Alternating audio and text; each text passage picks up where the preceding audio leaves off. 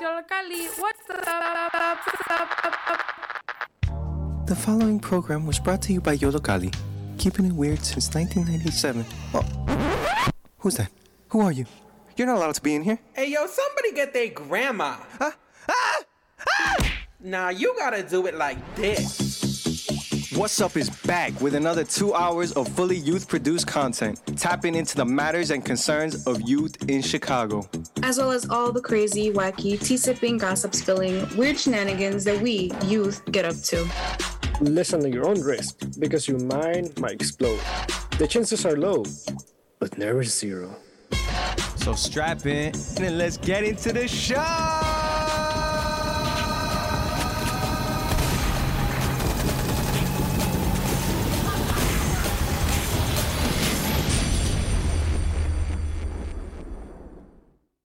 What's up? You're listening to WLPN LP Chicago 105.5 FM, Lumpen Radio, broadcasting live from Studio B in Bridgeport. My name is Sebastiana, and I'm here with Brian, YOLO, and Angel. Today, we'll be talking about your deepest, darkest secret, littering.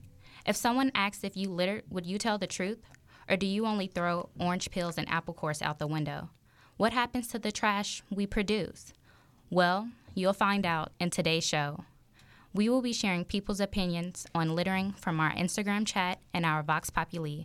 You will also hear an audio piece about dumpster diving and recycling, as well as an interview with Little Village Environmental Justice Organization. You're listening to What's Up? Radio. Active. No littering on this show. So today we will be listening to a Vox Populi that I made. Basically, this Vox Populi, I went around asking people at school what their thoughts were on littering, and that's basically all of it. So, yeah. So for this Vox Populi, I decided to interview people at my school. At my school, there's people from across the Chicagoland area as well as outside of the Chicagoland area, as I have a few classmates that live in Indiana. For this particular Vox Populi, I decided to interview two teachers as I felt it would be important to also hear their perspectives on littering. Both of them, coincidentally, are also science teachers. With all that being said, I hope you enjoy this Vox Populi that focuses on people's ideas on littering. Who am I here with today? Leighton Mueller. Stella Sturgill. Sophia. Santana Romero. Erica. My name is Fred. Sharon Hausinger. I'm one of the human beings currently living in Hyde Park, Chicago. What neighborhood do you live in? I live in Willowbrook. It's a southwest suburb of Chicago. I live in Hyde Park. I'm South Shore. I live in Woodlawn, more South Side. I live in Indiana. I live in Lincoln Park. I live in a rural neighborhood called Crete. I live in North Kentwood. Would you say you litter? No, I'm actually pretty conscious about all the trash that I produce, and I try to recycle as much as possible. I try not to. I try to avoid it, but sometimes, definitely. I don't litter. No. No. No, never. No, on the contrary, I'm one of the people who is speaking garbage all the time from everywhere. Yeah. Crazy. What are your thoughts on littering? I think it's pretty gross. I sometimes I try to pick up, if I have a chance, I'm close to a trash can, I try to pick it up. I think when neighborhoods are clean or cities are clean, it really just adds to the element of a city and makes it a more friendly place for all people. It's not necessarily that certain people litter more than others. It's the amount of investment that goes into cleaning it up. I think just inherently people don't always think about their waste and how their individual waste contributes to there being like a lot more. And so I think in the areas that you see that where there's more litter, there's sometimes an assumption that it's because of the people, but I think it's less because of the people and more because of where the government is funding their money. I think it's very bad because we shouldn't have like our streets super dirty, and I think it's disrespectful to the people around. I think a lot of the time, maybe it's like lack of resources, like there aren't trash cans or something like that, but I feel like a lot of time it's like lazy, not considering the environment, you know? I hate it because it makes the earth look ugly, and I would never do that. I think littering is bad for the environment and for the people because it's messy and it doesn't look nice. I hate it. I think that I like things to look as neat and clean and beautiful as possible because it makes living and existing in an area nicer and healthier for everyone. So I really don't like litter, and I clean it up when I find it.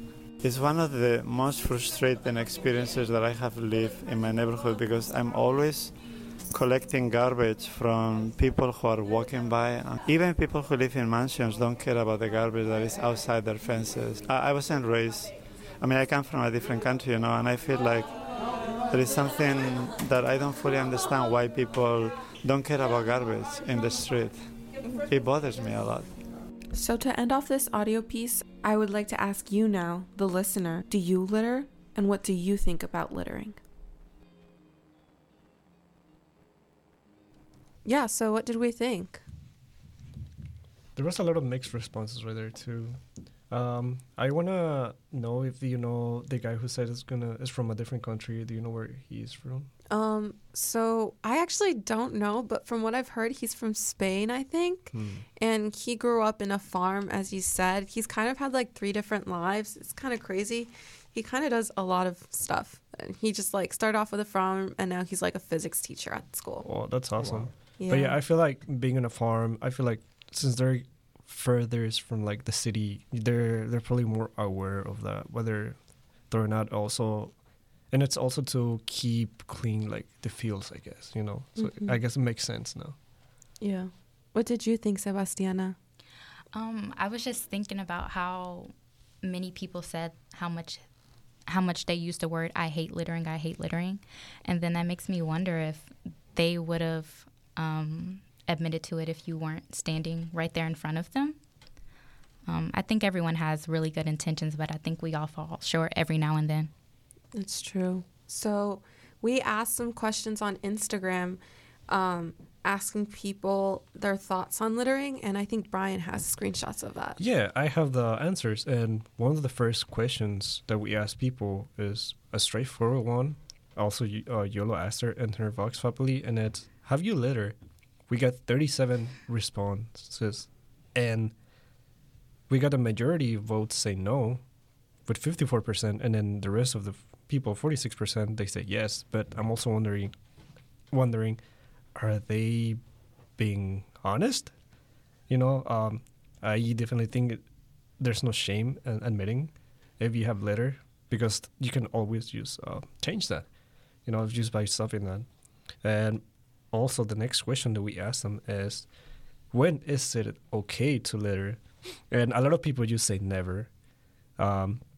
We got someone that said, whenever I have trash, shame on you, man. When you're like composting, I wonder what's that mean? Oh, composting? Basically, it's when you have like leftover food and you throw it in dirt, and if you do it the correct way, it like basically makes like your homemade dirt. It's like a recipe that takes like a year, or now since we're like evolved, you can buy these composting little machines that make your food scraps into dirt in like hours. But is that considered littering, do you guys think? No, I think that's just being aware of, being aware what to do with your waste, in my opinion. Yeah. And also another funny response, it's when it's at someone's house that you don't like, I guess. Also we got, I don't really think it's okay to litter, but you have no option. I guess. Also, we got more never answers because people are just against it. So also, someone says not okay, but I'm guilty of leaving cigarette butts. So sorry, Mother Nature. Yeah, you better apologize. When it's in an accident, when isn't an accident? I gotta know what like. Yeah. How do you throw litter by accident, and how do you know it's by accident? Because if it's by accident, then why not just like pick it up?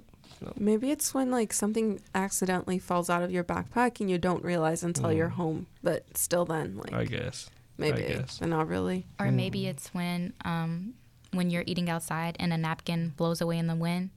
At some point, I'm not chasing it. That's so true. Yeah, it's kind of like a lost cause. You just see it float away, and you're just like, it's not even worth it. Oh, no. Okay. And the next question that we asked is, have you thrown out something you regret?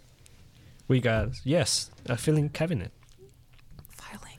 All food always. I hate it. I have so many food purchases regret. Oh, wow. Also, I always feel horrible throwing away spoiled food. Yes, I threw out an old pair of jeans, and now I really wish I had them. Broken earrings that I could have repaired, and yes, I do. But I feel like they miss the point of it. Not when it comes to when we mean regret, like not that you regret that you throw it because you could have used it, but we mean like that could affect the environment. Because I personally, when I was little kid, when I was little, I do admit throwing out a lot of gum, and later on I learned that birds eat the gum, and the gum can get stuck in their intestines, and it's just you cannot breathe anymore. And when I learned about that, I was like, oh no. And I don't chew gum at all, and not because of that, but not anymore. But I also became aware of that a lot.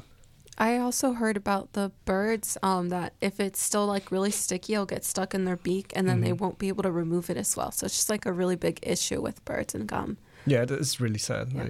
I still be eating my gum though. I'm gonna be really honest with you, but I make sure to put it in between like a little paper, and then I throw it out because like I want to be like a self-conscious queen, you know. I want to save the birds. Yeah, but once again, I feel like a lot of people are not being really honest. But once again, there's no shame on just admitting it. Just at least be more aware of it and just say something like, "Oh, next time I'm not gonna do it." You know, I'll just throw away stuff. If you have litter, or if you have like stuff that trash that you are holding and there's no garbage can, then why not just hold on to it and then just throw it out when you get home? That's what I do.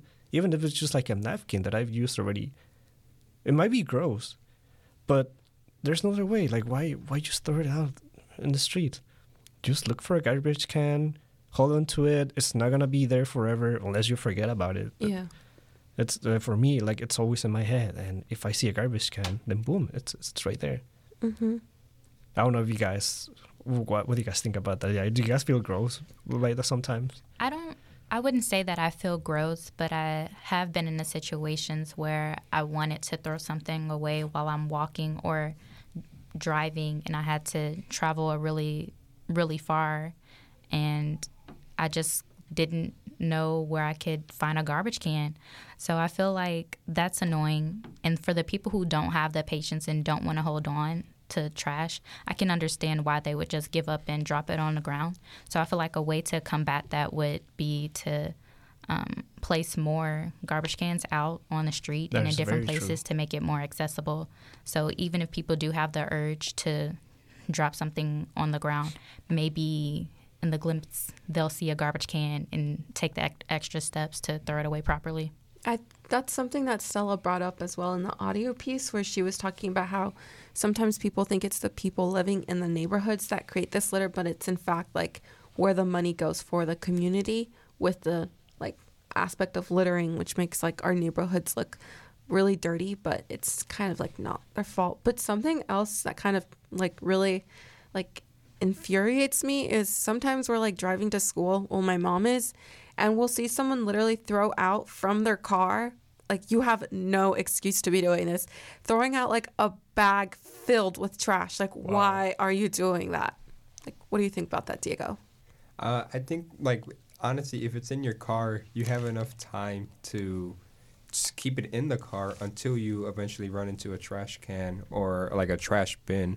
And then thinking about that, someone said, when I have no other option, like when is there no other option? Yeah, like, is it like when you have your hands full and you can't carry any more stuff and you're just like forced to throw it out? Like, when is there no other option to throw it out? What do you guys think?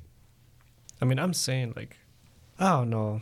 I guess sometimes I've seen a lot of people not using like backpacks or anything. So I guess if you have your hands busy, then I guess you got no choice. But I don't know. It's still, I still think that there should be a way for them to find a way to throw them away. And but also one of the questions what raised up is, where does trash go? And that's actually something that's gonna come up in the next audio piece made by Diego. So let's go and listen to it. Up, Terry. Yeah, just like that. Yeah. A little bit more. Okay, perfect. Stop.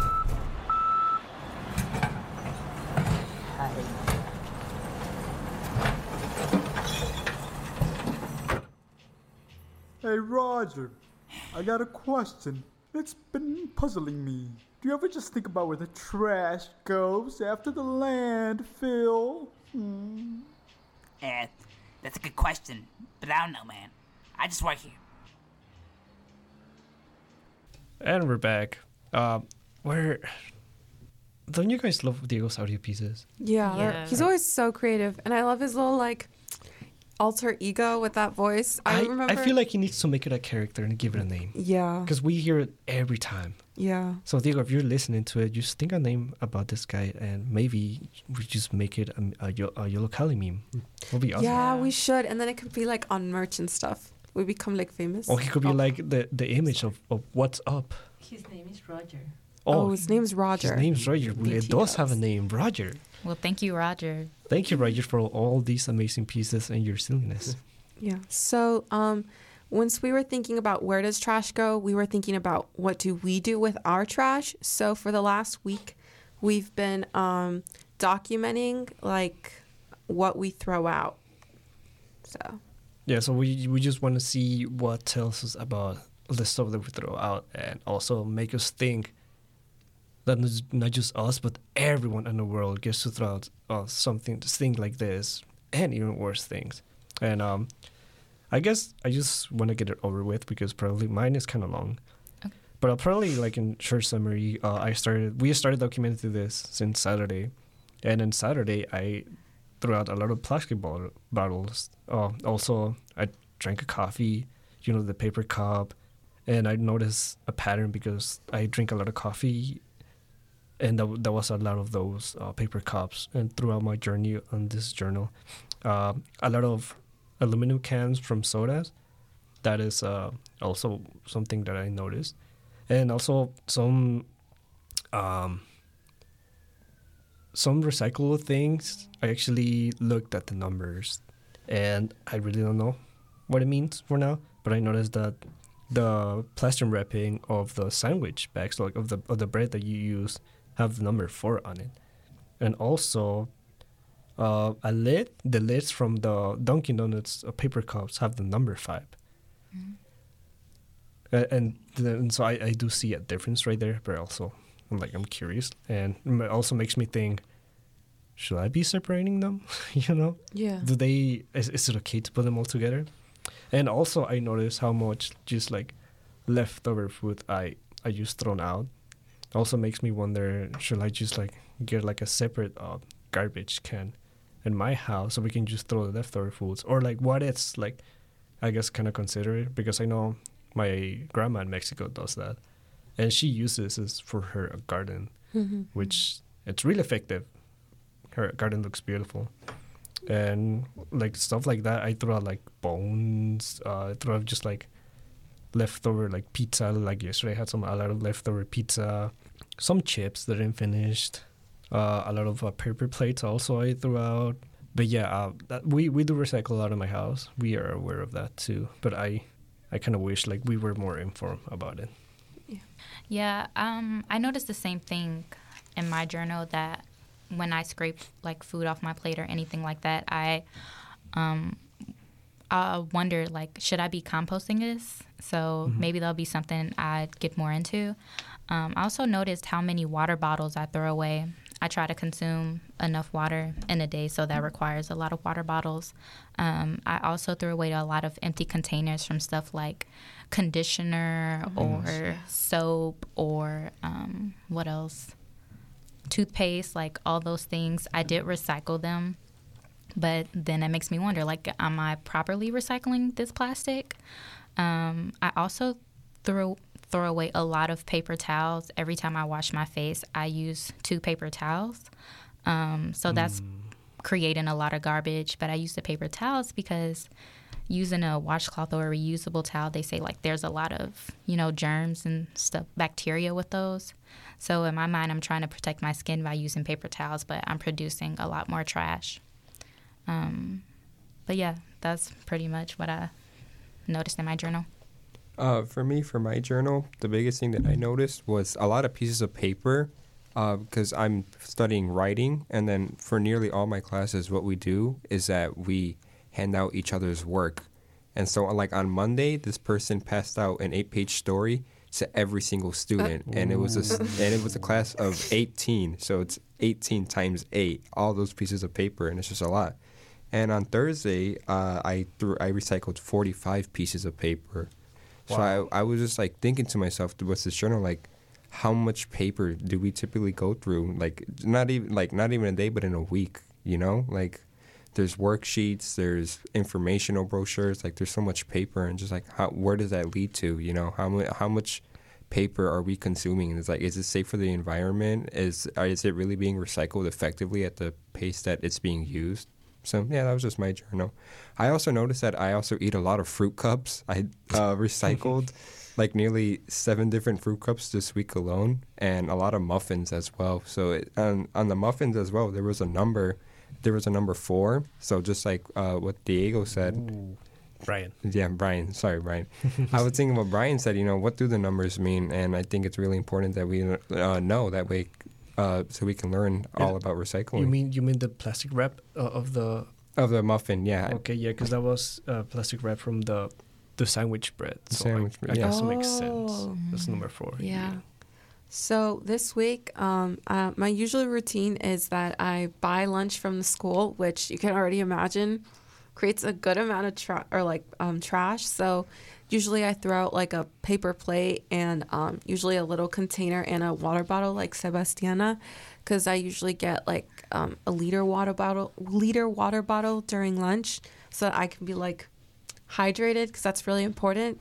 As well as during the weekends, on Sundays, I usually go to the library and get my homework done, which means I pack my snacks. And by being like money like friendly, it's also a bunch of trash because I don't buy like reusable plastic bags, which I think I should start doing, because I was throwing away after my library trip. I threw away like 4 different Ziploc bags because I separated my fruit into 4 different ones because I don't like when my fruit mixes.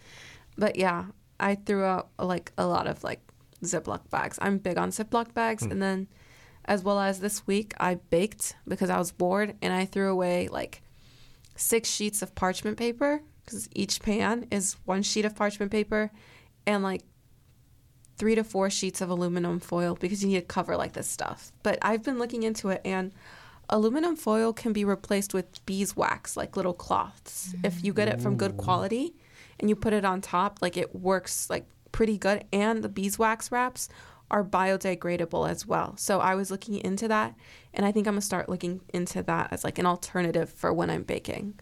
But yeah. Beeswax. Well, do you think it will affect also the flavor or you baking? That'll be cool. That would be cool. I don't think so though, because the beeswax, like, it's not gonna melt into it. But I was thinking like, does it not melt? I wonder like what it's made of. It's made out of beeswax. But does it not melt? What's beeswax? I guess. Yeah. Like it's beeswax. Yeah, it's the wax that comes from the bees. No, it's not honey. You know, so it's not gonna like. But like. It's wax. It's not gonna melt when you bake. Because it's like sólido, like it's solid. It's solid. Once it like hardens and like dries up on the sheet, it becomes one with the sheet. Okay, hold on. I don't know nothing about baking. So how do you use it again? Once again, like beeswax. Yeah, or like the sheets. So parchment paper. You put it on like a pan when you're trying not to get the product that you're making stuck to the pan, because it's basically like a healthy way of alternative of not having to like put butter on the pan so the cookies don't get stuck and stuff. Oh, okay. Yeah. And there's still sheets of bee. That's not what you would use the beeswax for. The beeswax wrap would be used to cover like the bowl with the cookie dough. Oh my God! I thought you were talking about a whole beeswax. On a sheet. It is a sheet of beeswax, but she's saying she used it to cover the cake. I don't know if you can put that in the oven. I do know if people using beeswax to like wrap up something to store in a refrigerator. That's what I was thinking. Yeah, about. but I don't think it like goes inside the oven, so it shouldn't be experiencing heat. Yeah, I'm so sure it would melt again. Yeah, so I don't think. Wait, is beeswax common to find, or is it like? Can you go into a store and find it, or what? You can get it from Whole Foods, but from what I've heard, the things that they sell on Whole Foods, it's not good quality. Like you have to get it from like a small business because the wrap's like, it's like already like breaking within itself when you get it out, and it's not supposed to be like that. And there was this TikTok I watched where this girl was talking about how if you have this one initial bad experience with something being like biodegradable and eco-savvy or whatever, you usually start like moving away from it because you have like this one like deterrent already experience that you're like, it wasn't really even worth it. Like I spent like $6 on this and it didn't work out, but it's just like that brand that you got was complete dookie and it's not good. But yeah. Oh, okay. And there's one question I want to ask you guys. What do you think all this waste that you throw out tells about yourself or probably your household? Do you guys think it's like looking at the trash that you dispose of? Do you guys think it's really unhealthy, or do you guys have an opinion of like, oh, it's not that bad for our household? I think that me as an individual and my household, that we use a lot of plastic, but I think that is something that's very challenging to avoid. I recently watched this YouTube video about a environmentalist activist. Her name was like B. Johnson or something, and she dedicated a year of her life to the zero waste lifestyle. So she would use reusable bags and make her own like makeup and stuff like that. And by the end of the year, all of her trash could fit in a jar. So I don't know if that's realistic for every human, but I think it's something to consider. Yeah, I think it's a good idea to consider probably reusing some things, maybe do some research about it, and just, like you said, do your own makeup, or I don't know, just make like your own DIY cups. I think there's a lot of like guides on YouTube or just like workshops that can help you with that. You are listening to WLPN LP Chicago 105.5 FM Lumpin Radio. This is What's Up, and this is Radioactive. We'll be back. This breaks.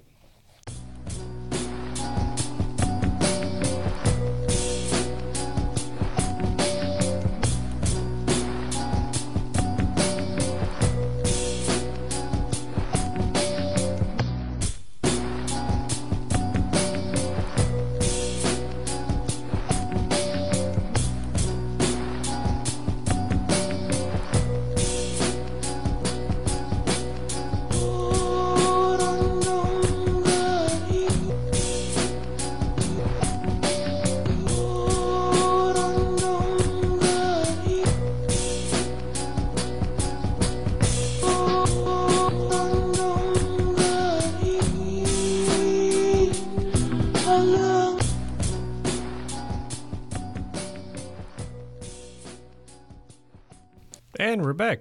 Once again, you are listening to What's Up. This is a Radioactive show, no learning on this show. I have a question for all of you guys listening.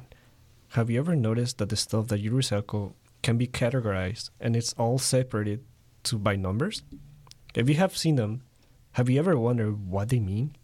Well, worry not, because we have an audio piece by my angel where he will guide us through the different types of recycling. So let's go ahead and listen to it.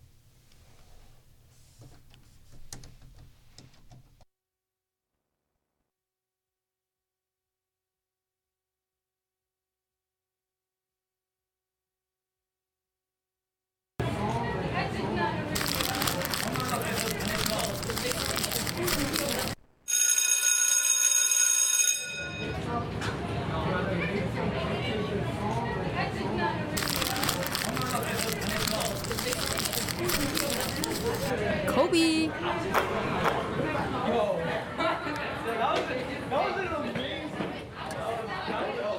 Nice shot, Pinkman.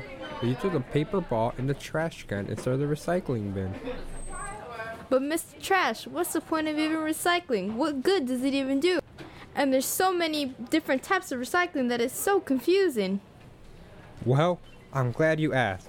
Listen up, everyone, as we're going to learn how to reuse, reduce, and recycle, as there are so many different types of way of recycling. Well, the most approachable types of recycling are primary, secondary, and tertiary. But what exactly do these mean? Well, primary recycling is the reuse and donation of items. Let's say you trade in a video game or donate some clothes at a thrift store. This is exactly what primary recycling is. it's maintaining the primary purpose of the item. Secondary recycling is using items yet again, but giving them a new purpose in life rather than their original function. Got a couple of tires laying around for some reason? Well, you can use them in the back and create a garden with some. Maybe you have multiple cardboard boxes from deliveries. You can use them to create little houses for cats. Secondary recycling is all about using your imagination to see what new items you can create. Dang, that's a lot of information, yo. But what else is there? Finally, there is hereditary recycling, which is the one most of us are familiar with and the one we associate when we think of recycling. This is changing products via mechanical and chemical recycle. Materials and products are reprocessed and restructured to become new items. That paper you got there? Well, chances are it will become a water bottle in the future. Wow, Mr. Trash, I'm starting to understand this a bit more. But you mentioned mechanical and chemical recycling. What exactly is that? Well, the two most central types are mechanical and chemical recycling. Mechanical is the most general method.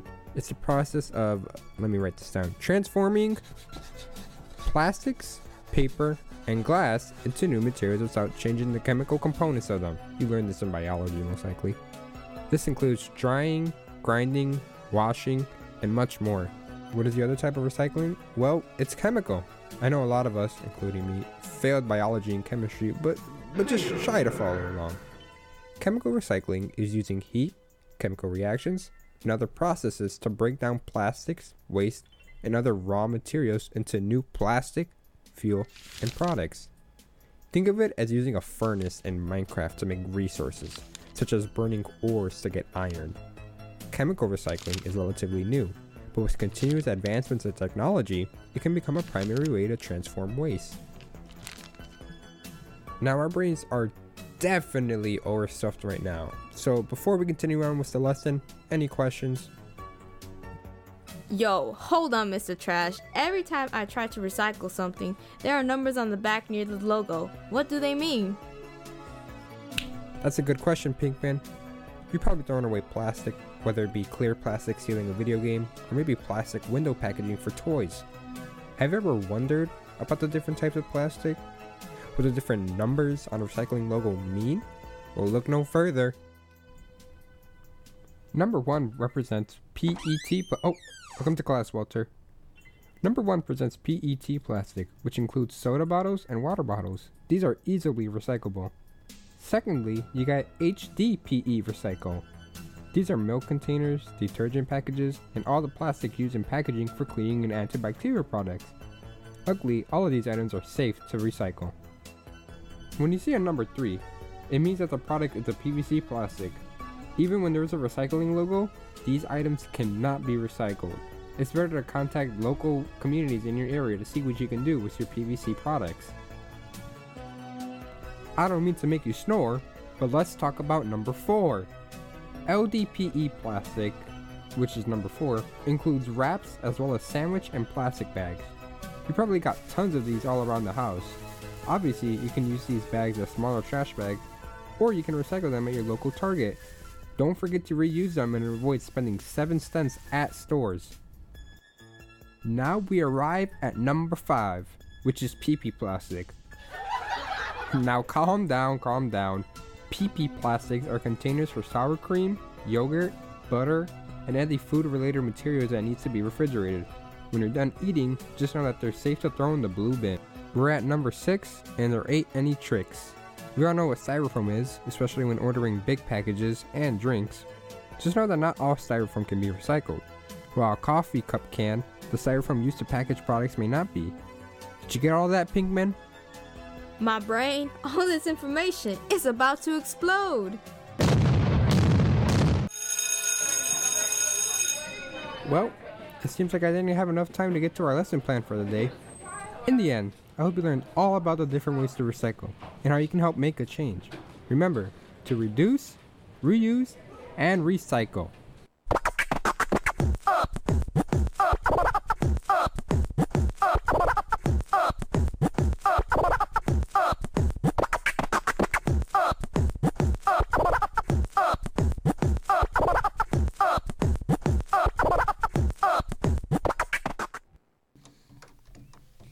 And we're back. What an interesting audio piece. I can relate to the little character in the audio piece. My brain's about to explode. There is so much information to learn. I did notice that in my journal I did put some numbers, and I recall seeing the number 4 and the number 5, the PP type of recycling. Don't laugh, please. And what can you tell us more? Can you tell us more about this, Angel? Yeah. So researching into this audio piece, I knew that there were different types of recycling: the primary, secondary, and hereditary. And then I was just gonna focus primarily on them. But then when we were meeting once, you guys brought up the numbers. I'm like, that's true. I never really did look into the numbers, and that would be really interesting to see. I think the most surprising thing when researching the numbers is that you learn that not all of them can be recycled, even though they have the recycled logo. Yeah, number 3, that is interesting. Yeah, so that was like PVC plastic. I don't know if you know, like PVC pipes, like the hard plastic pipes. I remember back in 5th grade, I used to be in robotics, and we used to use PVC pipes. And after the teacher would be like, "Oh, recycle them," and then I guess looking back now, not really. And then I think also it was number 6 or 7, which was styrofoam, which can't be, like, if it's small styrofoam, it can be recycled, but it's large styrofoam for like large packages, it can't be. So I think it was like really interesting, the fact that they have the recycling logo, yet they can't exactly be recycled. That was it's like, what's the point of even having a recycling logo? Yeah, that is really curious. Yolo, you said that you were agreeing to the robotics or something like that. You related or not? Oh, well, I just have a few friends that do robotics, and I hear them always talking about PVC pipes. Yeah. And I was just like, yeah, it's like a very common thing because I don't know. I'm not a robotics gal, but it just sounds interesting. But yeah. Angel, you said that your teacher would tell you all to recycle the pipes? Yeah, so like when, obviously, 5th graders was metal blades and cutting hard plastic pipes, you're going to have some messes up. So we had to, like, every time we messed it up, she'd be like, what do we do with it? She'd like, oh, just recycle it. So we would just, like, throw it in, because you know how every school has a small blue bin to recycle. So we would just throw it in there.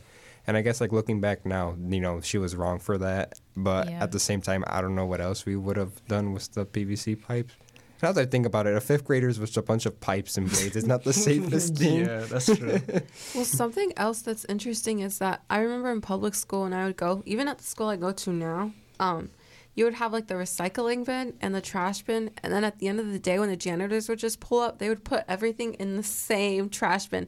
Like, some, like, places, they don't even actually recycle, which is interesting as well to think about.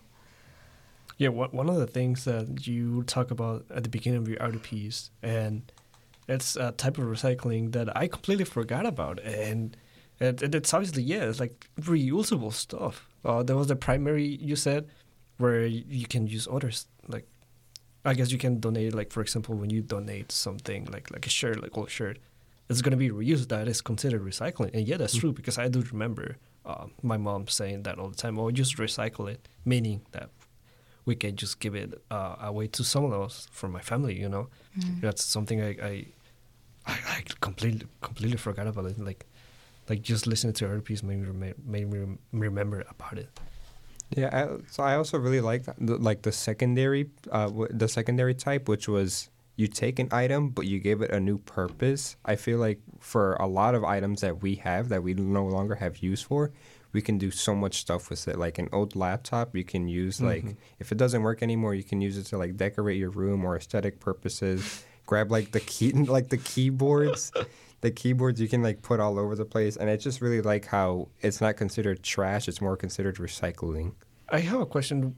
What would be considered to, let's say your laptop doesn't work, and use the laptop and just, like, scrap it for its parts that you can be reused? Where will that be categorized to? I guess where you use the parts, because if you use it for, like, if you use the parts for what the primary function was for, then that's primary, of course.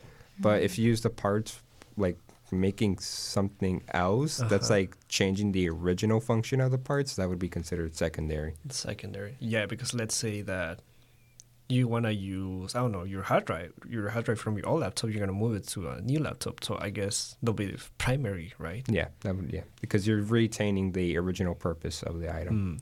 True. Okay. Well, we learned a lot about this. I'm glad we listened to, and we also have another RDP. Yola, can you introduce it for us? Yeah, so in the beginning of this show, we were thinking dumpster, and then I thought dumpster diving. So the next audio piece is focused on everything dumpster diving, and yeah, it's pretty much it, to be honest. Let's listen to a little adventure of dumpster diving. Yes. How did this all start?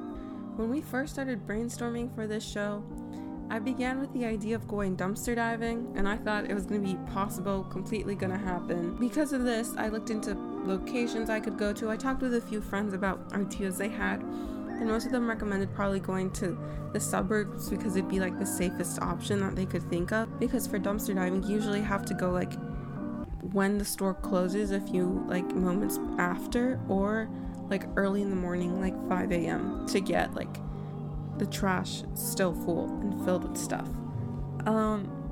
But I had to face reality and realize it was not gonna happen anytime soon. And by the way, I do not condone like dumpster diving. Don't do it by yourself. It's honestly not a safe thing to do. You can literally hurt yourself. You can get a pretty bad disease if you get injured by a trash can, because a bunch of trash cans, it's not a trash can, it's a big metal dumpster box, and it's filled with a bunch of dirty things you don't even want to know about from things I've read, and you can end up in a lot of trouble as well with the law because it's not your property. You can get in a bunch of trouble, so I do not recommend or do not condone dumpster diving at all.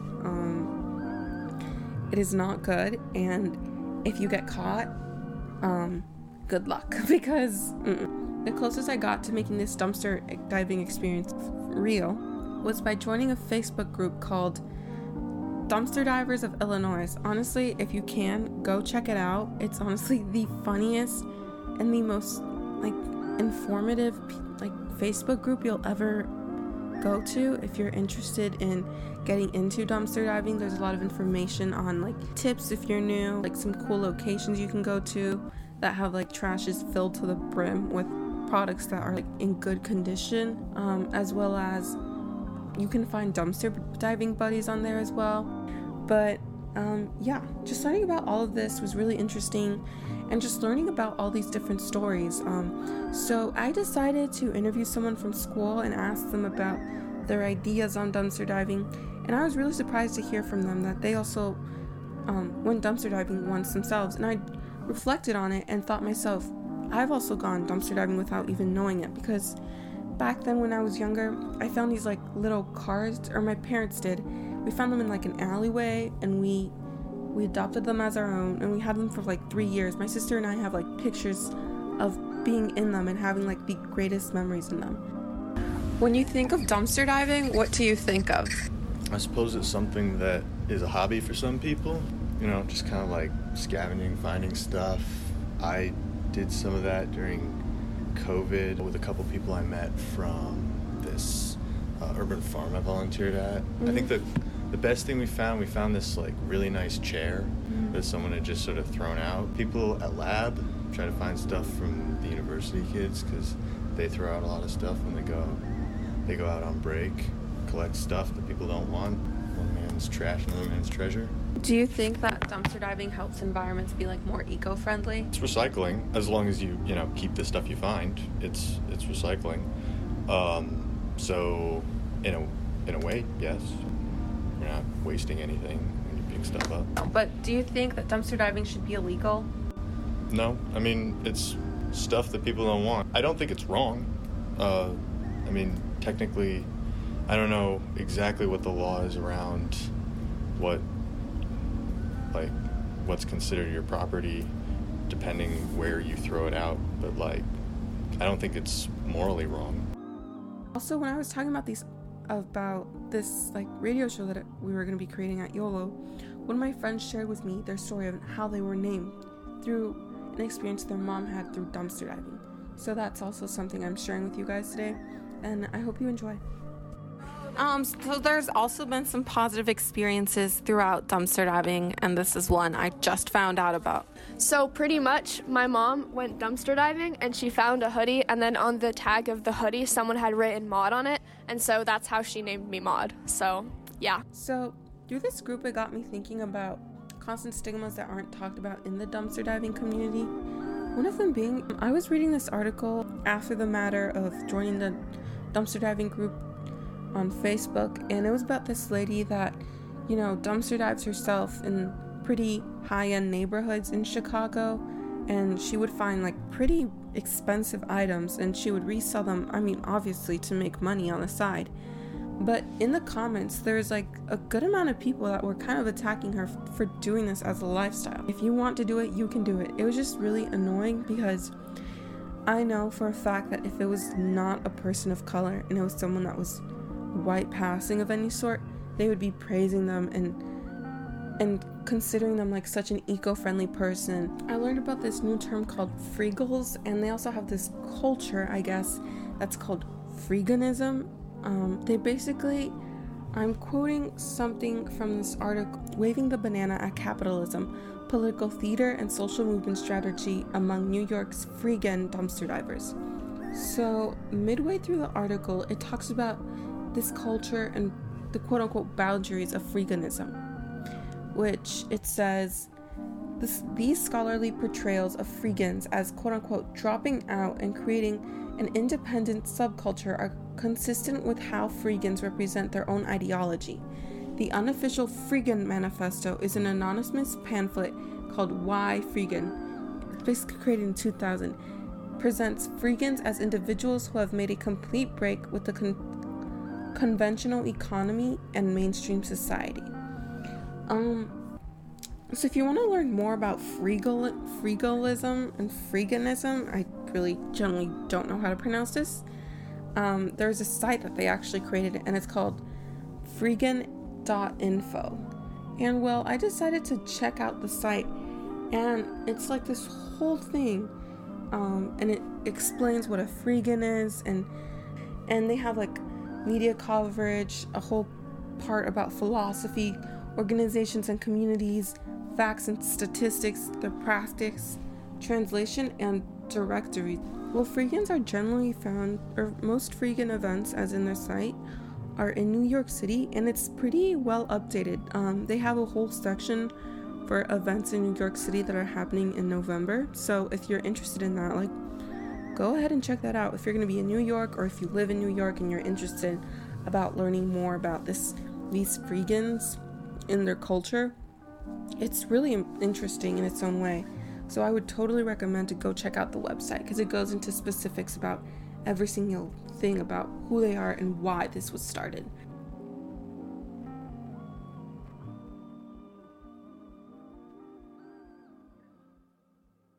So going back to this dumpster diving, I just hopped on the dumpster diving group once again, and there's this one lady that posted about all the stuff that was dumped in an Ulta beauty shop, and I think it was like Northridge, I believe. And it's just crazy how much waste there is, because it's things that you would expect for people to buy and they're not to be anywhere, but it's brand new things like unused that are just out here for the free to open and stuff. Yeah, I think that's pretty cool. And I like how in your audio piece you brought up the fact how depending on what your appearance is, the way you are perceived can be different if you're dumpster diving. Mm-hmm. If a person is dumpster diving and they have a car and that's visible that they own the car and they're digging in the trash, maybe the police will be asking them, like, what are you doing and why are you doing? And maybe they leave them alone.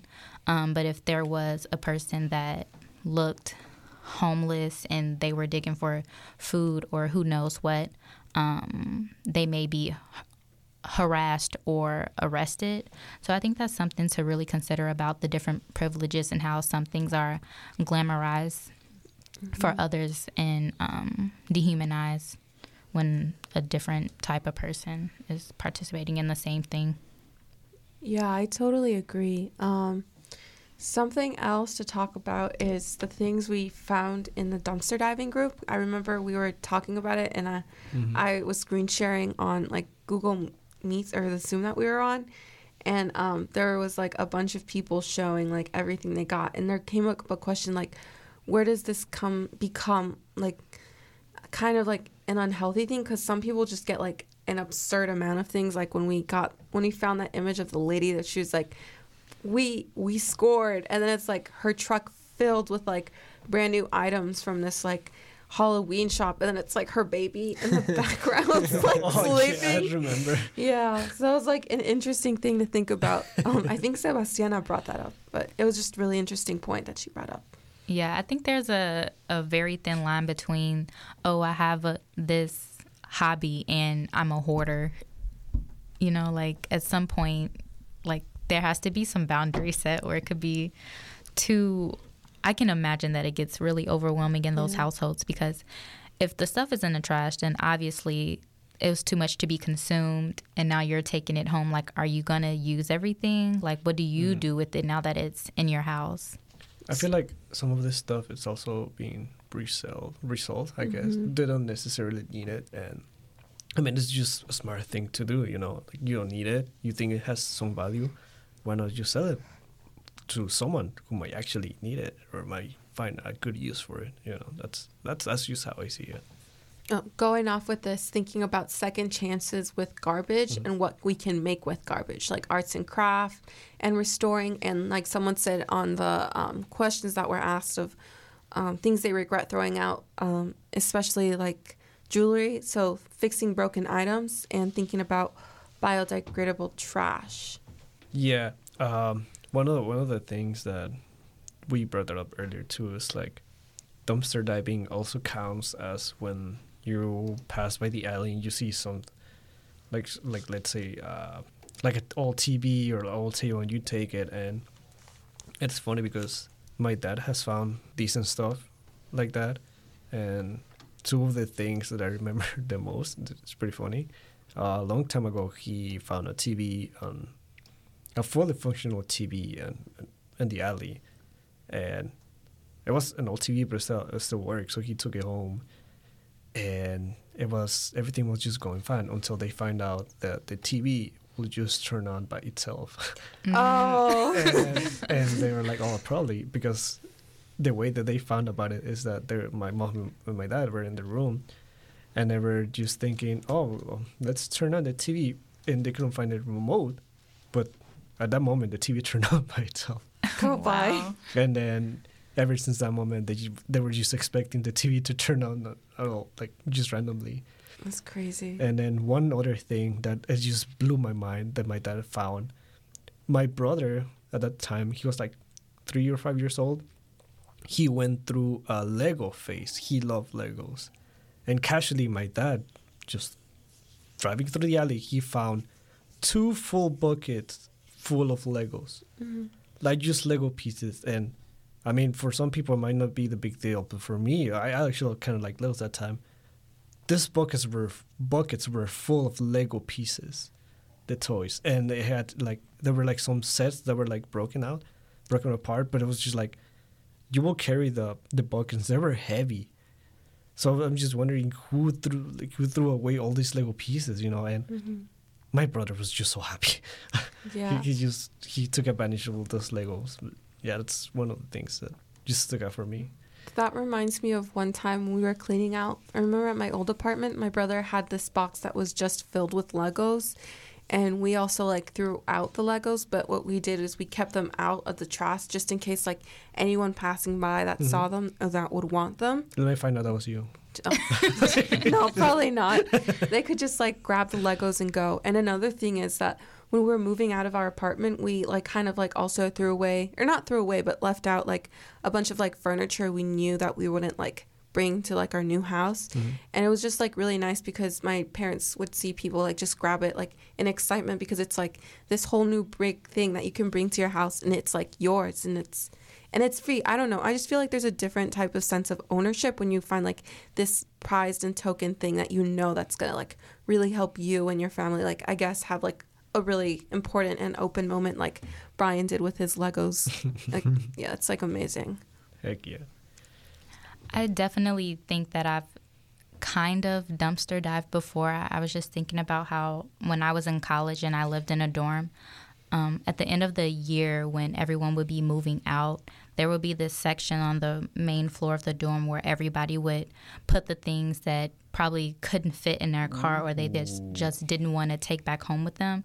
And it would be some really good stuff. I mean, lamps, garbage cans, brooms, all kinds of stuff, printers, like people would really abandon a whole bunch of stuff. And every year, that was what I was most excited about. I would be getting all that stuff, like even down to like makeup and hair products that have clearly never been open before. So, yeah. I remember one time, like my brother, it was like his first year at DePaul or something. He went through one of the dorms, I think it was, and they were like, literally got like a whole big TV in his room because of it. He like made it like his like third monitor. So he basically had like 2 computers and then a huge TV. So he would like be playing video games and you just see it on the TV as well. It was like insane how much things that like we think won't work and then someone else, like literally like one man's trash, another man's treasure, which is really cool to think about. Well, and this is how we wrap up our first hour of the show. What's Up Radioactive? No littering in this show.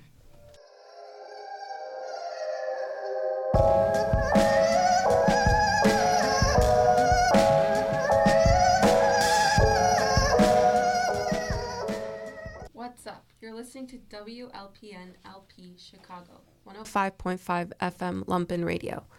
Broadcasting live from Studio B in Bridgeport. My name is Yolo, and I'm here with Brian, Sebastiana, and Angel. This is our second hour. In the first hour, we talked about your littering confessions, and we had a moment where we talked about dumpster diving as well. We listened to 3 great audio pieces about dumpster diving, recycling, and we found out where our trash goes, created by our very own people at Yollocalli. For the second hour, we will be listening to a wonderful interview with the Little Village Environmental Justice Organization that was done by Brian and Sebastiana. Brian, could you tell us a little bit about this? Yeah, for this interview, we interview the Little Village Environmental Justice Organization, aka El Vejo, and we got the chance to interview Jackie and Leslie, 2 amazing people, and they told us a lot about how to create awareness on learning how to maintain our ecosystem or environment clean. And also we learn more about opportunities that they can offer you guys if you guys live around the Chicago area. So let's go and listen to it. Yeah, I'm Jackie Vasquez, park organizer with El Vejo. I use they, them pronouns as well. Hi y'all, my name is Leslie Cortez. I'm the youth organizer with El Vejo. I use they, them pronouns. Okay, one question I have right here. So, how do you pronounce it? El Vejo or Le Vejo? Ooh, that's a good question. I think there's no wrong way. Yeah, honestly, like we just go by whatever it is, like whatever is easier for folks to like address us by. I know, like I've heard like El Huevo instead of Al Vejo or Le Vejo. So it's funny. That is amazing. I love El Huevo. I'm never gonna get that out of my mind actually. One thing I want to ask you guys. Can you guys tell us what El Vejo is first of all? So El Vejo has been a community organization that's been around for more than 20 years already. They started off at the Gary Elementary School, and it started off with a group of parents who were really interested in just creating more open spaces for their families, and also just learning about the different ways in where they could continue advocating for the environment. So bringing clean air, bringing sustainable transportation and other things. But El Vejo's main focus is on environmental justice work, but we also do recognize that a lot of our work intersects with many other works. So that it also like includes like workers' rights. Yeah, there was a lot of interested parents who were noticing a lot of health like emergencies for young children around the Gary Elementary area. And so there was a lot of like hospital run visits that were happening. Young people were ending up in the hospital for having breathing issues. And it turns out that parents were experiencing just poor air quality from the coal factory that was very close, like right in the backyard of residents' back homes. And so it was something that really ignited the community to have it shut down and to really start prioritizing like people over profits, health over profits. Young people in the community don't have to compromise air because an industry wants to be located right in the middle of the city. And so I think it galvanized the community to really like make this a really long fight. It was something that lasted for 12 years. And right over it now exists a park space, which folks know as like La Vita Park. And so there, as Jackie was saying, now we have different like teammates there too, right? We have Jackie there with Mi Parque program, and we have Vivi, Nateo, other community members as well who support with the farm efforts and just trying to make sure that like not only are we talking about, you know, ways to take care of the planet, but also like socially toxic things that can impact our health, that can take up land, like a coal factory that took up a lot of land, and now there's a farm that produced like a ton of food, like literally over the summer, and it was its first like growing season. Oh, I have a question from that also. So was that factory the one that used to be Pulaski maybe, or am I mistaken? Yeah, the Crawford Coal Power Plant, that one was on was on Pulaski, and right now you see the Target Target like facility there. Okay. Then yeah, it was pretty yeah. close. But also like in La Vita Park, you had the Silotech site, and they did the like coal tarring material. So that's that very cancerous, toxic material that was being done at this site. Thank you guys for sharing. The work you guys doing is very important. So the next question is, what is your favorite insect? I'm always ready with this question. So for me, I love honeybees. I think they're incredibly intelligent, collective communities. Not a lot of folks know this, but a bee will do this thing called the wobble dance, where they communicate visually with their community about the position of the sun and about how far away flowers or like flowering plants are, and so then they can go and collect honey. And so it's just really beautiful, and I feel like I love seeing just the way that they like protect one another, the way they sustain our life. And so I actually incorporate them into my art, and so I really love like honeybees, bumblebees, like all kinds of bees. That's awesome. I like the little wobbly thing that they said. I can just imagine doing that. I don't have a favorite insect. I'm pretty scared of them, but I guess just for now, I would say the praying mantis. They look like aliens. Okay, the next question is, being in Little Village, what are some injustices you see in the community when it comes to the environment and littering? You see a variety of different things, and so like something that you tend to hear is just like, oh, the community doesn't care, that's why they're littering like all over their neighborhood. And a lot of the times it's not really that. You could see just in general, like with the city, disinvestment in many of BIPOC communities. So like something that I've been seeing within the park district itself the last 3 years is that they haven't been properly like maintaining the park spaces. So they're not sending folks to clean up these spaces as often. We're also not fixing a lot of the materials or things that are needed in order to keep the space safe and clean. So that even includes like toxic waste, right? So like if you're like at La Vita Park and you need to use a washroom, that washroom is closed like half of the year. But even when it is open, a lot of the things are not properly fixed. So there's like broken toilets, broken sinks, not enough like trash bins, recycling bins around the area. So you could see all sorts of different things that contribute to littering, waste in our community. But that's just one of the things that I've been noticing myself, and something that I've been hearing from community that they've been expressing about themselves too.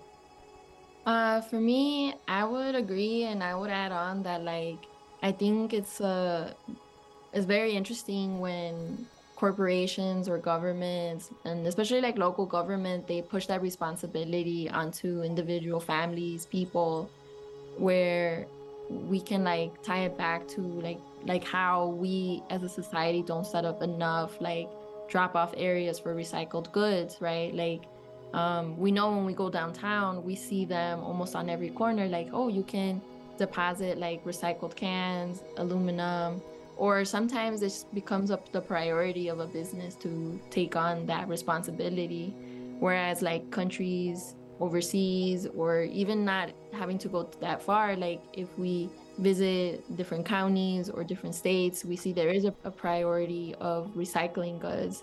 And so I know in New York City, every like family household does have to recycle, and they're very strict about recycling, and there's even like tickets that they give out. And then for Chicago, there is a blue bin program, and also at the same time, where are these blue bins in parks and in our communities? And so like, why is that responsibility put on us when it's like there are industries who are producing things we cannot use again? A lot of times, a lot of the recycled goods can't be used again because it's just not like feasible for the materials. And so I really like this topic because I think that it really brings to attention like how we can talk about like all of the different waste that exist, right? Like there is power that community members do have, and also just as much power as community members have, like so do like industries and the city. And so yeah, like we're gonna get into it, but I definitely agree. I think that's like one area that definitely like highlighting, but also like if we look at littering and pollution, it also makes me think about how Little Village, especially on 31st Street, there's a high school on 31st Street, and there are young people who walk home and there are idle trucks. And so like part of our duty with Levejo, and especially with the Just Transition team, is like being able to talk about how this impacts like our bodies, because that is a form of littering. Like these are like industry trucks that are like bringing out all these fumes. And so I feel like those are areas that we're really passionate about. Okay, and yeah, talking about littering, also, what do you think are the consequences of littering, and do you have any initiative that highlights preventing littering? There's many different ways in which like littering can affect people. So just overall, like aesthetic wise, that's one of them, right? It doesn't look nice to see all this trash piling up in our community, right? But on top of that, depending on what is littered, it could be super harmful for community.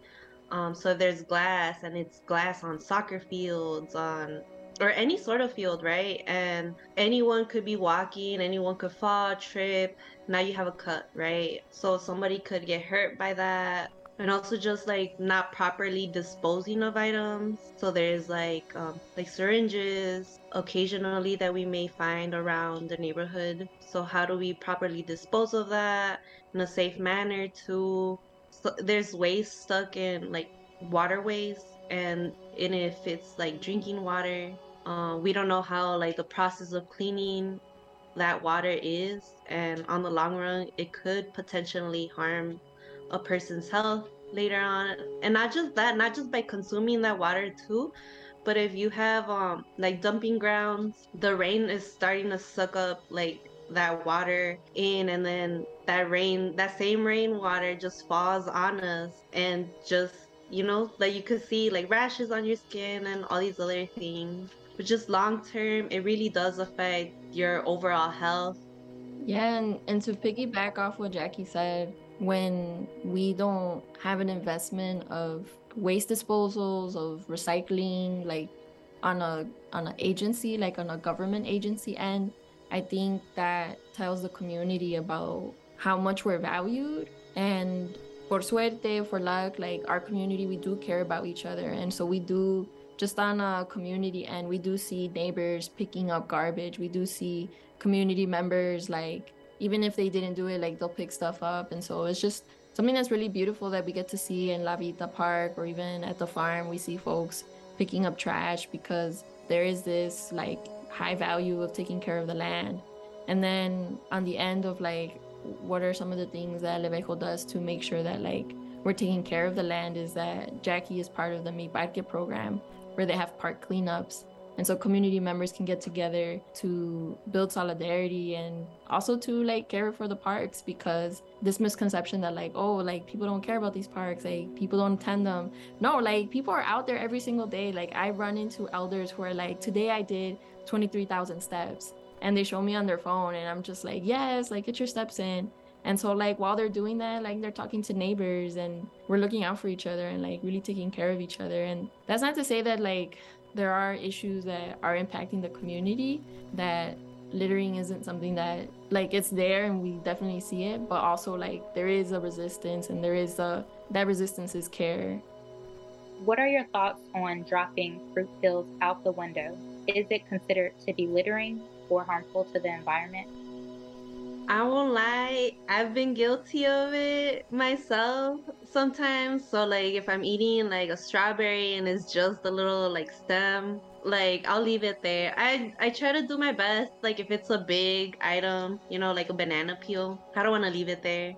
But also, just pro tip, I guess, with those banana peels, you could do like your own chips. So like if you really like air fry them or something, you could get some really good chips out of it. You could do like a plant-based beef jerky through that. Yes, people also use a fork to like make the banana peel into like strips, and so they'll like marinate it and make it into different like proteins. If you're just like, I don't know if I could eat banana peel, I'm gonna wait, I'm gonna have somebody else cook it. In the meantime, if the banana peel, if the apple core, the pear, if it doesn't make its way into the soil and it's on concrete, we want to say probably not a good habit. We want to empower people to make like food and fruit, like ends, like all these little bits. We want to make sure it gets into soil, because soil is what's gonna like decompose the materials.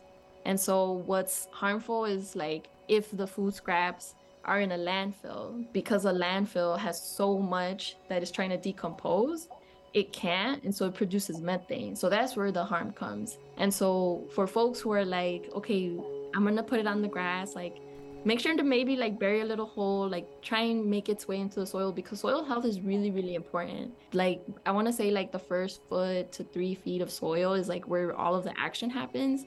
That's where like all of this amazing networks of organisms create our food. And so we refer to that as a mycelium network. And so it can be powerful and it can be effective, and it would be really good if it can make its way into the soil rather than it just kind of sitting on top. Some people do like putting their food scraps on plants. So some people put like eggshells, some people do banana peels, and it is really, really good for the earth, because it has like, I mean, technically like all of our bodies are made of proteins. Like proteins is like a really loose biology term, but it has these really amazing like chemical structures that are like really good for the plants. And so the TD, what is it? Too long didn't read. Answer of it is, if it can make its way into the soil, that could be amazing. If folks want to learn about how to compost, we do have folks at the farm who can teach about that. And if folks are interested, we could definitely provide that.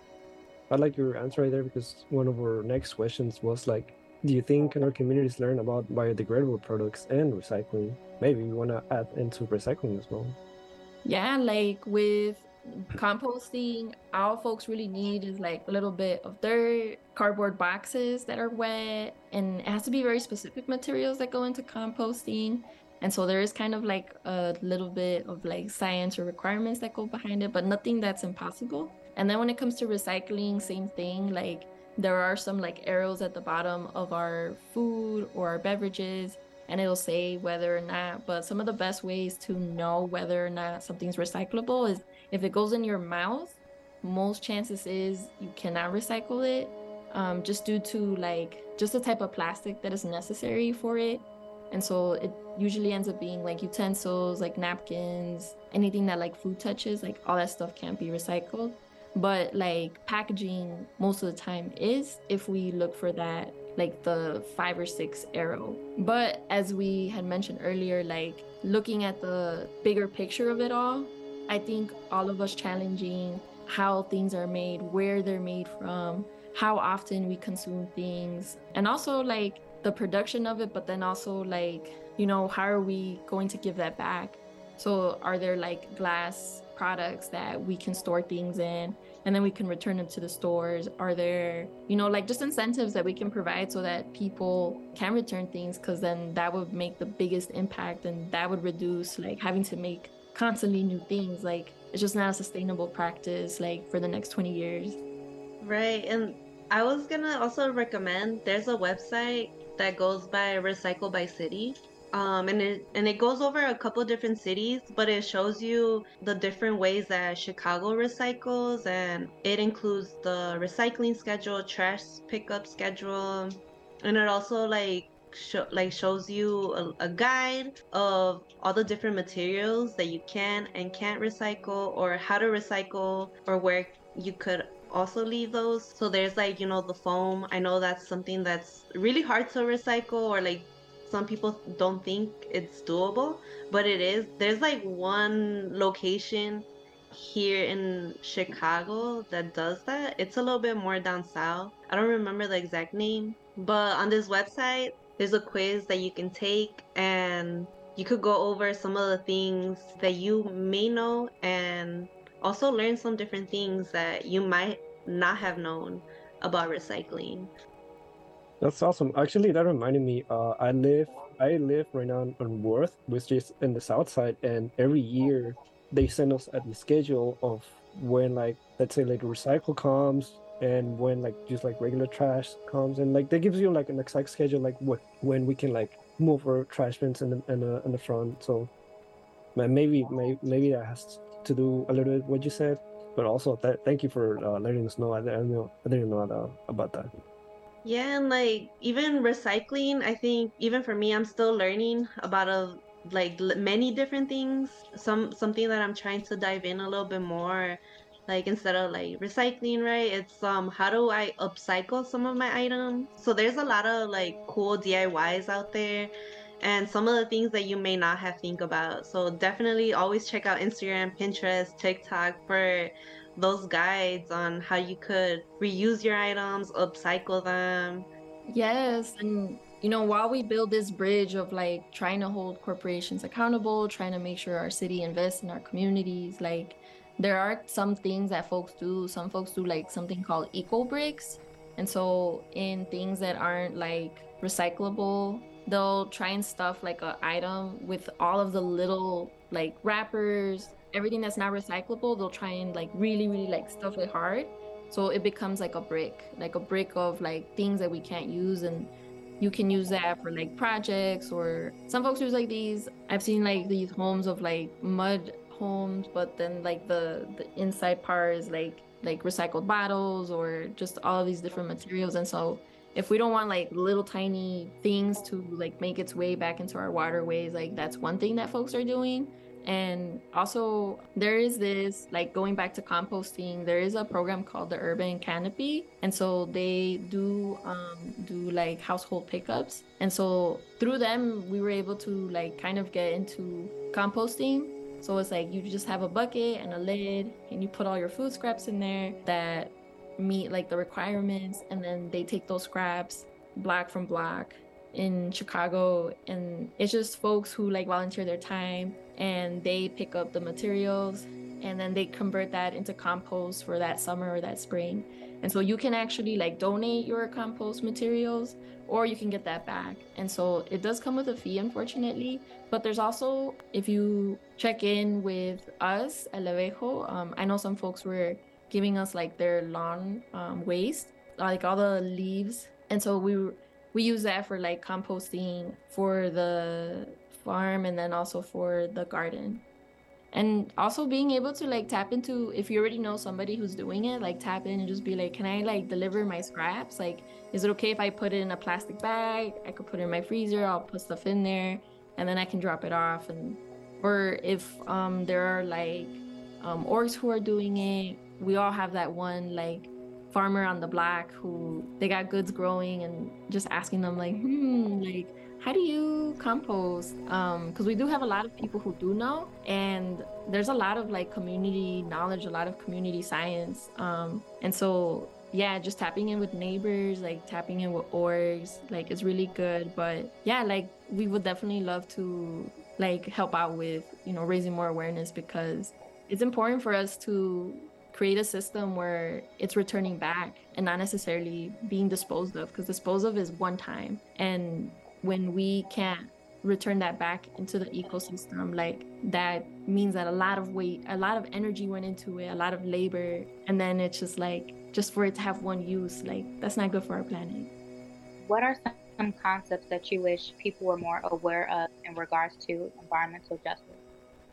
I think one is definitely being patient with yourself.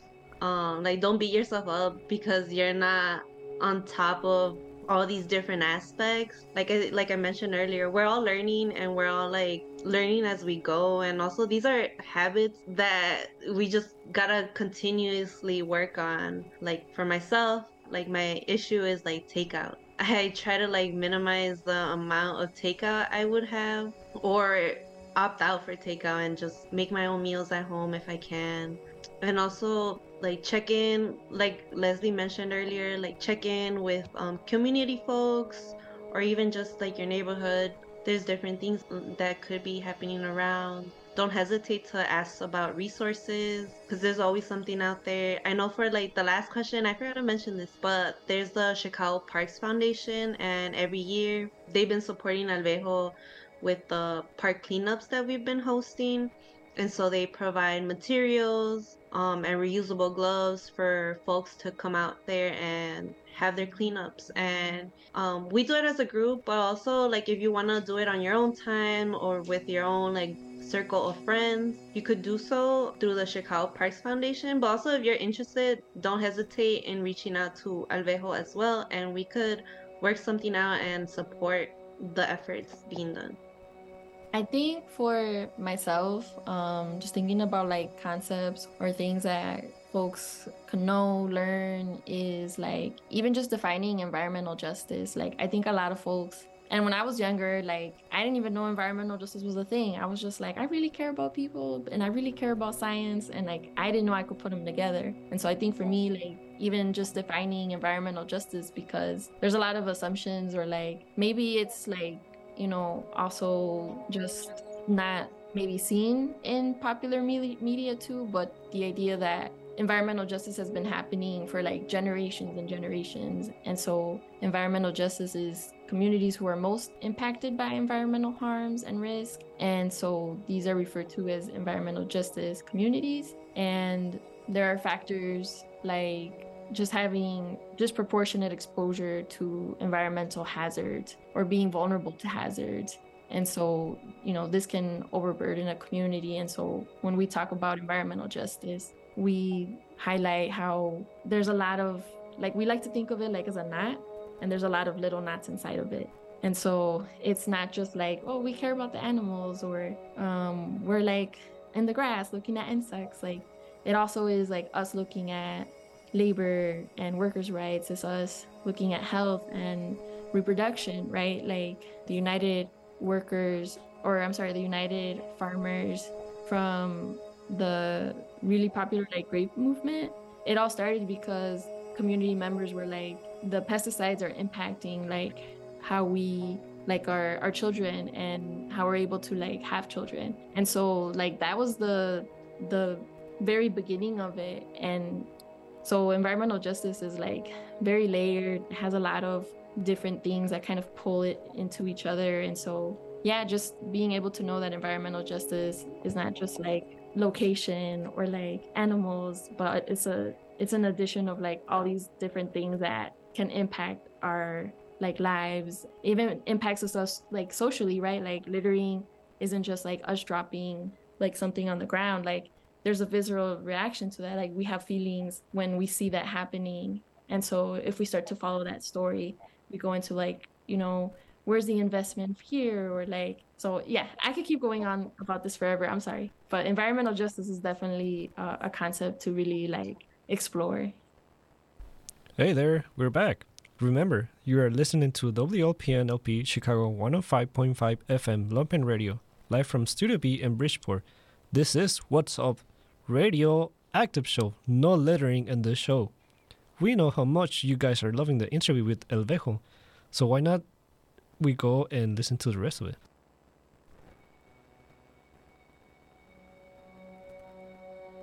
Okay, and also while we were researching about you guys, we noticed that water health seems to be a big focus as of right now for El Vejo, and we would like to know what led to this interest for you guys. I could share a little bit about that because I feel like at least the water work definitely touches up on our different teammates onto like even for El Vejo, why they even decided to start like digging into water work. One, we definitely have like community members, just like the need for water. There was like a increase of water shutoffs in the neighborhood. And so just basically just to help tend that need, El Vejo was supporting in like handing off waters, but also thinking about like how are we reducing our waste, but also like we're not like or at least like how do we reduce like the waste but also continue supporting our community. So they were sharing water filters to community and handing out some reusable water bottles with the filters as well for folks who may need it. I know a lot of people like definitely needed the water bottles drop-offs just, you know, for their own reasons. But aside from just that need, there's also the issue with the lead pipes. So if you consume lead, it's just toxic to your body and it could harm a lot of like it could affect your brain in a lot of different ways. And so that's like one of the reasons for why we're even like diving into a little bit more into that. And also Little Village used to be like one of the sites where those transportation ships would pass by. I think at one point like the Collateral Channel was connected to the Bubbly Creek, and so even if you go down the Collateral Channel waterway by there on the sanitary and ship canal, you could see it bubbling up, and those bubbles are methane gas, and that's like residual from what happened like many years ago. So like that was like over 50 years. I don't know the exact number for that, but it continues to affect us even to this day. There was plans or ideas of putting a cap into that waterway, but something that they're considering that could happen if they do try to cover it is that because of the methane, it could make that site explode. So that's scary. Yeah, and for Jackie and myself, we usually get the updates from our teammates, so we're gonna do our best. Like if they're listening in, we're trying, but we're listening. No, and so yeah, we have a really great team who, as Jackie was saying, was really trying to advocate for relief for families who didn't want to have their water shut off. So in replacing lead service lines, also including a program for utility relief, because like water is essential to life, and to put a paywall behind water is like unreal sometimes. And so, yeah, we have some fierce advocates who are constantly pressuring the city, but also the state, to make sure that people have access to drinking water, and not just any type of drinking water, like quality water that doesn't have any levels of lead. And so there's going to be people who will try and say like, oh, it has a little bit of lead, like that's okay. And it's like, no, it's not okay. Like just to like create a visual on the chemistry side, like imagine that our body is kind of like a Christmas tree or a pine tree, if we want to just say pine tree. And so when you hang ornaments on it, right, like it's not going to impact the branches because the weight, we're used to how much the weight of the ornament is. But imagine lead is very heavy. It's a metal. Its characteristic is like they say corrosive, which is like damaging. And so imagine that lead is a bowling ball on a branch. right? Like the branch will be able to support how heavy that metal is. And so that's what happens internally in our bodies when lead binds to like our internal system. And so, yeah, our team is like fiercely advocating for an immediate removal of these lead service pipes because I believe that the city can do it. There is funds to do this. And so for us, it's just a matter of like, what's the holdup? Like, let's go. Like, is it because it's going to interrupt businesses? Is it because we have to invest in families? Is it because... And so we're just here to like keep raising alarms. And so, yeah. That Christmas tree visual is very impactful. I can only imagine like all the way down that little branch. Yes, like chemistry is so, it gives us such a beautiful like visual story of like chemicals and stuff. And so we need people in chemistry. Like, this is me to the community. Like, but also chemistry is hard, and that's done as a community too. Like, you need your group of folks to help you pass chemistry. Working with El Vejo, how do you feel you have become more aware about issues within the community? This is a good question. I think for myself, one thing that it has really highlighted is just like how these things do connect, and like an issue that has really come to like the front of this is just how like we are like regulated on land, like especially like Black and brown youth, community members, families, and it really speaks to how like we have this culture of white supremacy, like there's like vibrations of colonialism that exists, and we're still seeing it in different ways, and there's ways that like community members have challenged it. And also like just thinking about how we have to really like combat this culture of like, oh, we don't deserve clean air, like, you know, because we live in this zip code, we should be seen like this or thought of as worthy as like this much. And I think that us taking up space, like geographical space, us saying that like water is essential to life, like there shouldn't be a paywall behind it, us being able to say that like, no, there should be investment in green spaces in La Villita and in parks that aren't just on the north side. I think it's really like brought the idea home that environmental justice, that the work that we're doing at El Vejo and in the community is really interconnected with a lot of different struggles.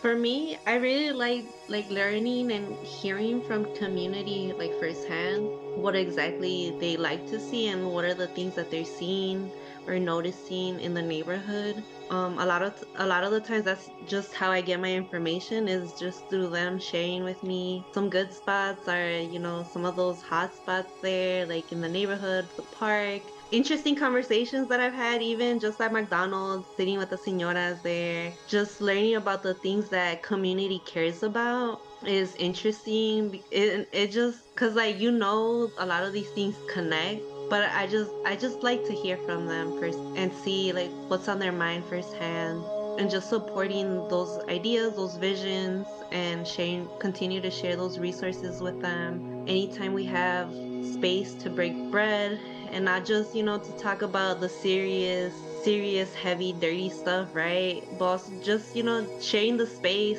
and acknowledging that while we have all this going on and it's scary, but we could still make something beautiful out of this.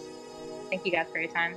Our last question is, could you share your favorite park to go to? Ooh, so at least for me, like I always go to Petrowski Park. That's like my go-to park when it comes to my friends. I grew up like 2 blocks away from it, so that's just like my go-to anytime that I can with my friends, like we're just hanging out. But also Pinktown Park is a very beautiful park that's also like just like, you know, one bus like away from the neighborhood. But those are like my 2 go-to parks, definitely. Wow, Jackie, same. I love the way that the Petrowski Park, like the trees, they're so high up, and like when you walk in, it creates like this beautiful like umbrella of like green leaves right over you. It's so beautiful in the summertime, and when we go to talk to community members, like sometimes I just have to be like, I have to stop staring at the branches. Like, all right, let me look around and see, you know, who I haven't spoke to yet. But yeah, just very magical, beautiful tall trees in Petrowski Park. And then same, like, I think one of my favorite parts in Tamping Park is being able to walk through the garden area. And so we were there with youth this past summer. We were able to see like these beautiful caterpillars, just being squishy and like huge and just munching on leaves. And so all of the patos, all of the ducks that were there, and not to mention like really close yummy food too. So definitely a spot. Oh, honorable mention though, La Vita Park, of course.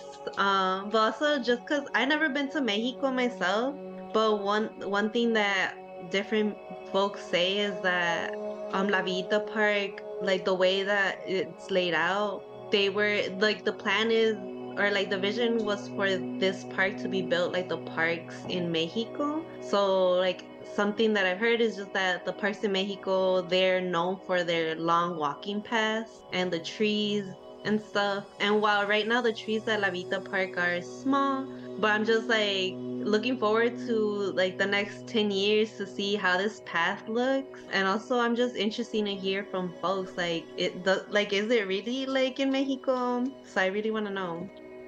Is there anything that you would like to share with us, last thoughts? Anything for the audience as well, for the listeners? Ooh, see, just be on the lookout for like future Alvejo events. So starting next year, something that we're planning on working on for next year over like spring, summer is some seedling tree workshops.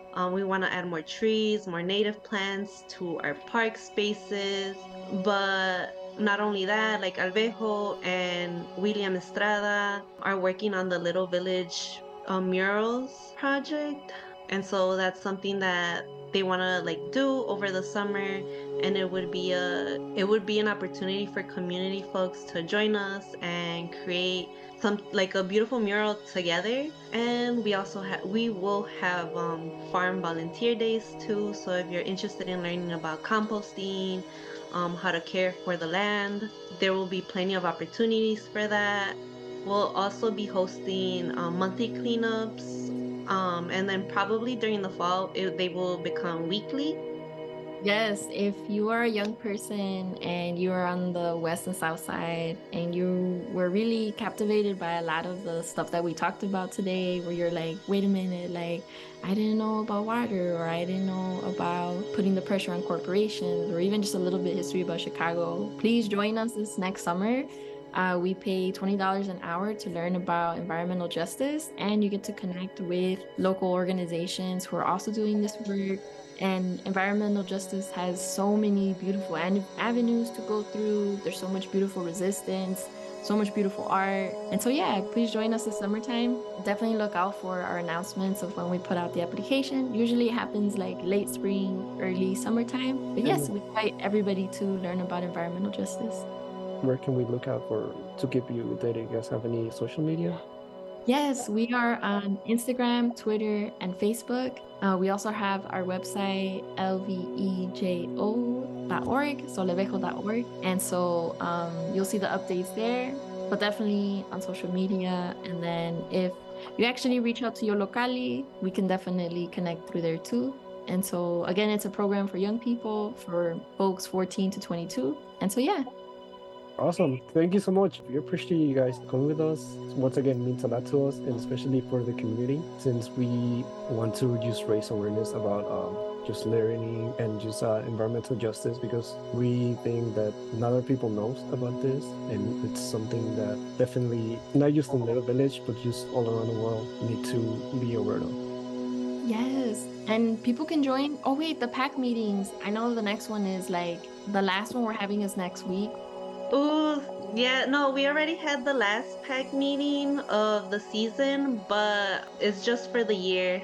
We're wrapping up, but we'll get back to it with the Park Advisory Council meetings starting like March, April. And if you go on Facebook and look for La Vita Park Advisory Council, you can see some of our updates. But also, like Alvejo, like if you sign up for Alvejo's newsletter, oftentimes they share the flyer for the Parque Advisory Council meetings. And also, like if you're at the park, at La Villita Park specifically, feel free to stop by the farm all the way to the end. That's by the parking space by 31st. You'll see a bulletin board, and there we will share PAC meeting dates and also all sorts of different like community events that could be happening. And also, don't hesitate to send us information, resources, or events that you would like to share with community, and we could also post that up in our bulletin board. Yes, and we always want to support community members who want to spearhead this work. Like if there are community members who are like, I want to start like composting club today, we'll be like, all right, like, you know, this is how we can support. And so we definitely want to just uplift the work that people are doing now too. I learned so much today. Thank you guys so much. Yeah, definitely really informative. I was not expecting to listen to so many things. I'm really thankful, and also it's going to be really helpful for not just us, but everyone in the future. Once again, thank you so much for listening to us. We just had an interview with Leslie Cortez, youth organizer at the Little Village Environmental Justice Organization. Jackie Vasquez, park organizer with the Little Village Environmental Justice Organization. Awesome. Thank you guys so much.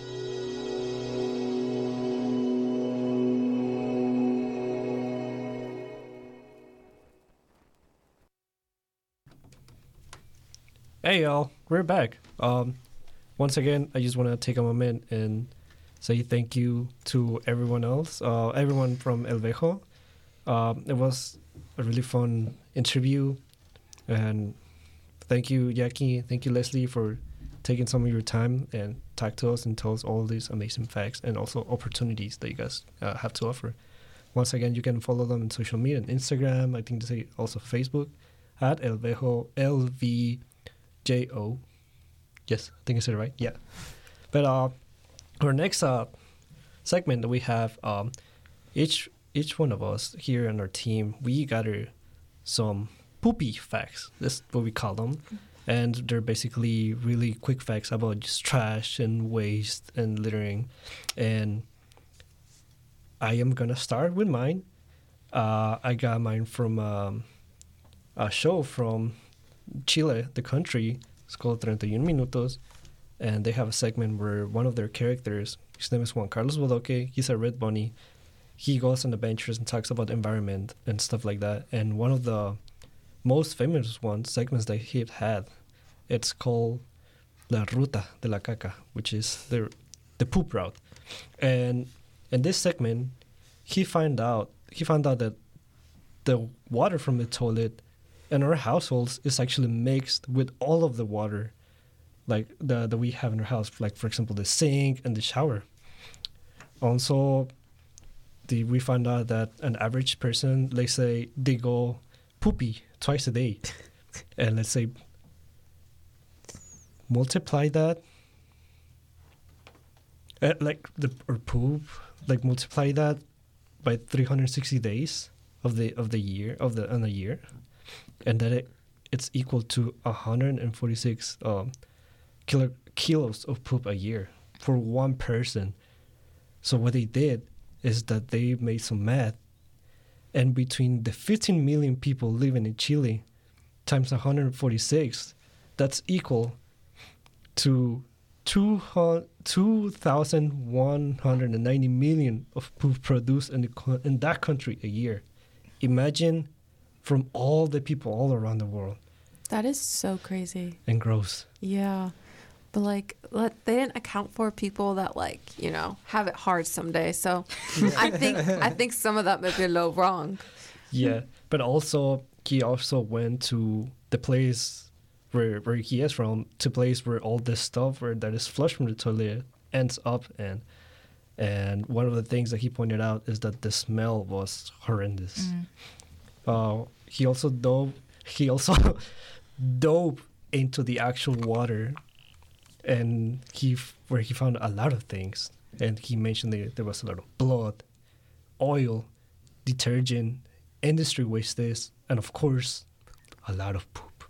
How do you feel about that, Sebastiana? You guys cannot see her face, but wait, she I'm looks not. so uncomfortable. It's so cringe. Just like he had on protection, right? Some form of gear. Yeah, he had. They literally threw the puppet because it's a puppet and it's funny. But yeah, like he pointed out that there was a lot of things in there. Yeah. But it's not over. It's not over. Oh. That same water, it's used to water the fields where a lot of the fruits and vegetables come from, since it's the only water or like forms of water available for them in that area. A lot of people are not aware of that.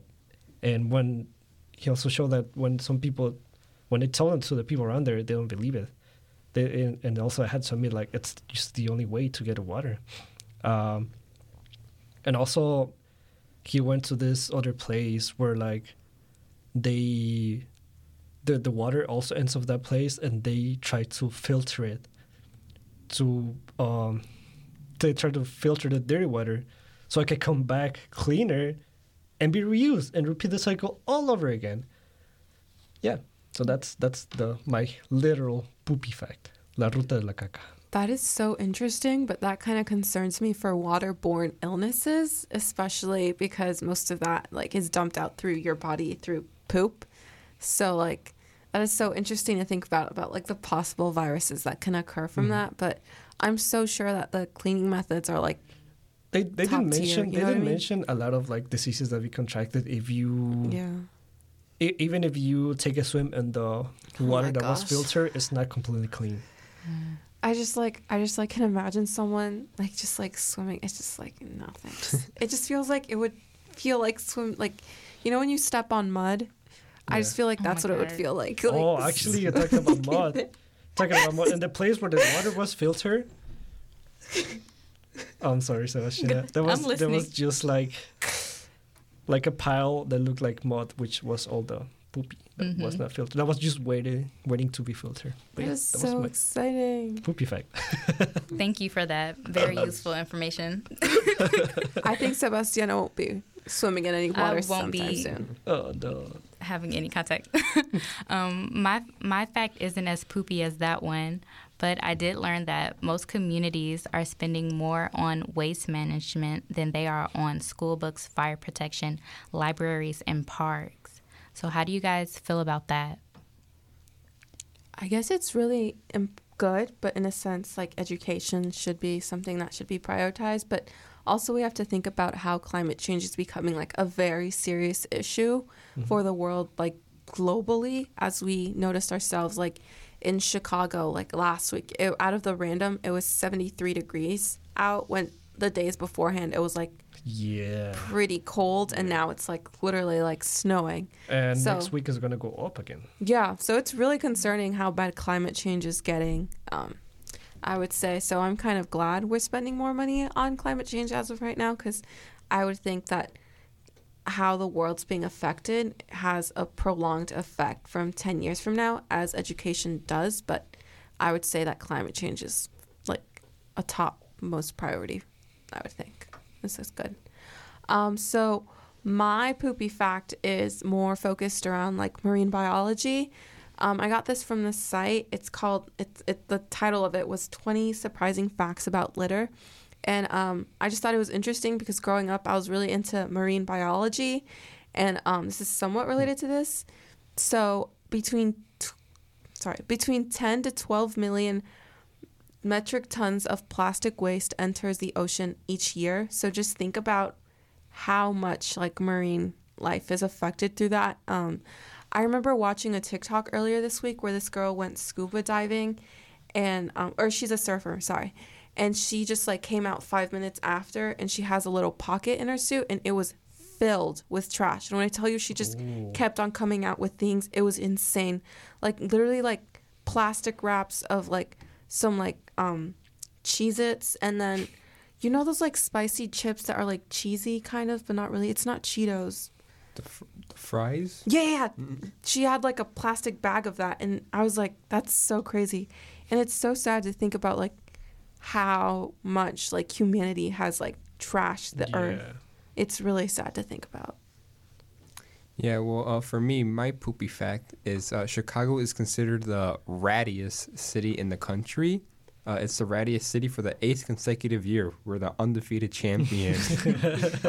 So, of course, second place was New York. But the thing is that the results were determined by pest control calls and how often they receive rat sighting calls.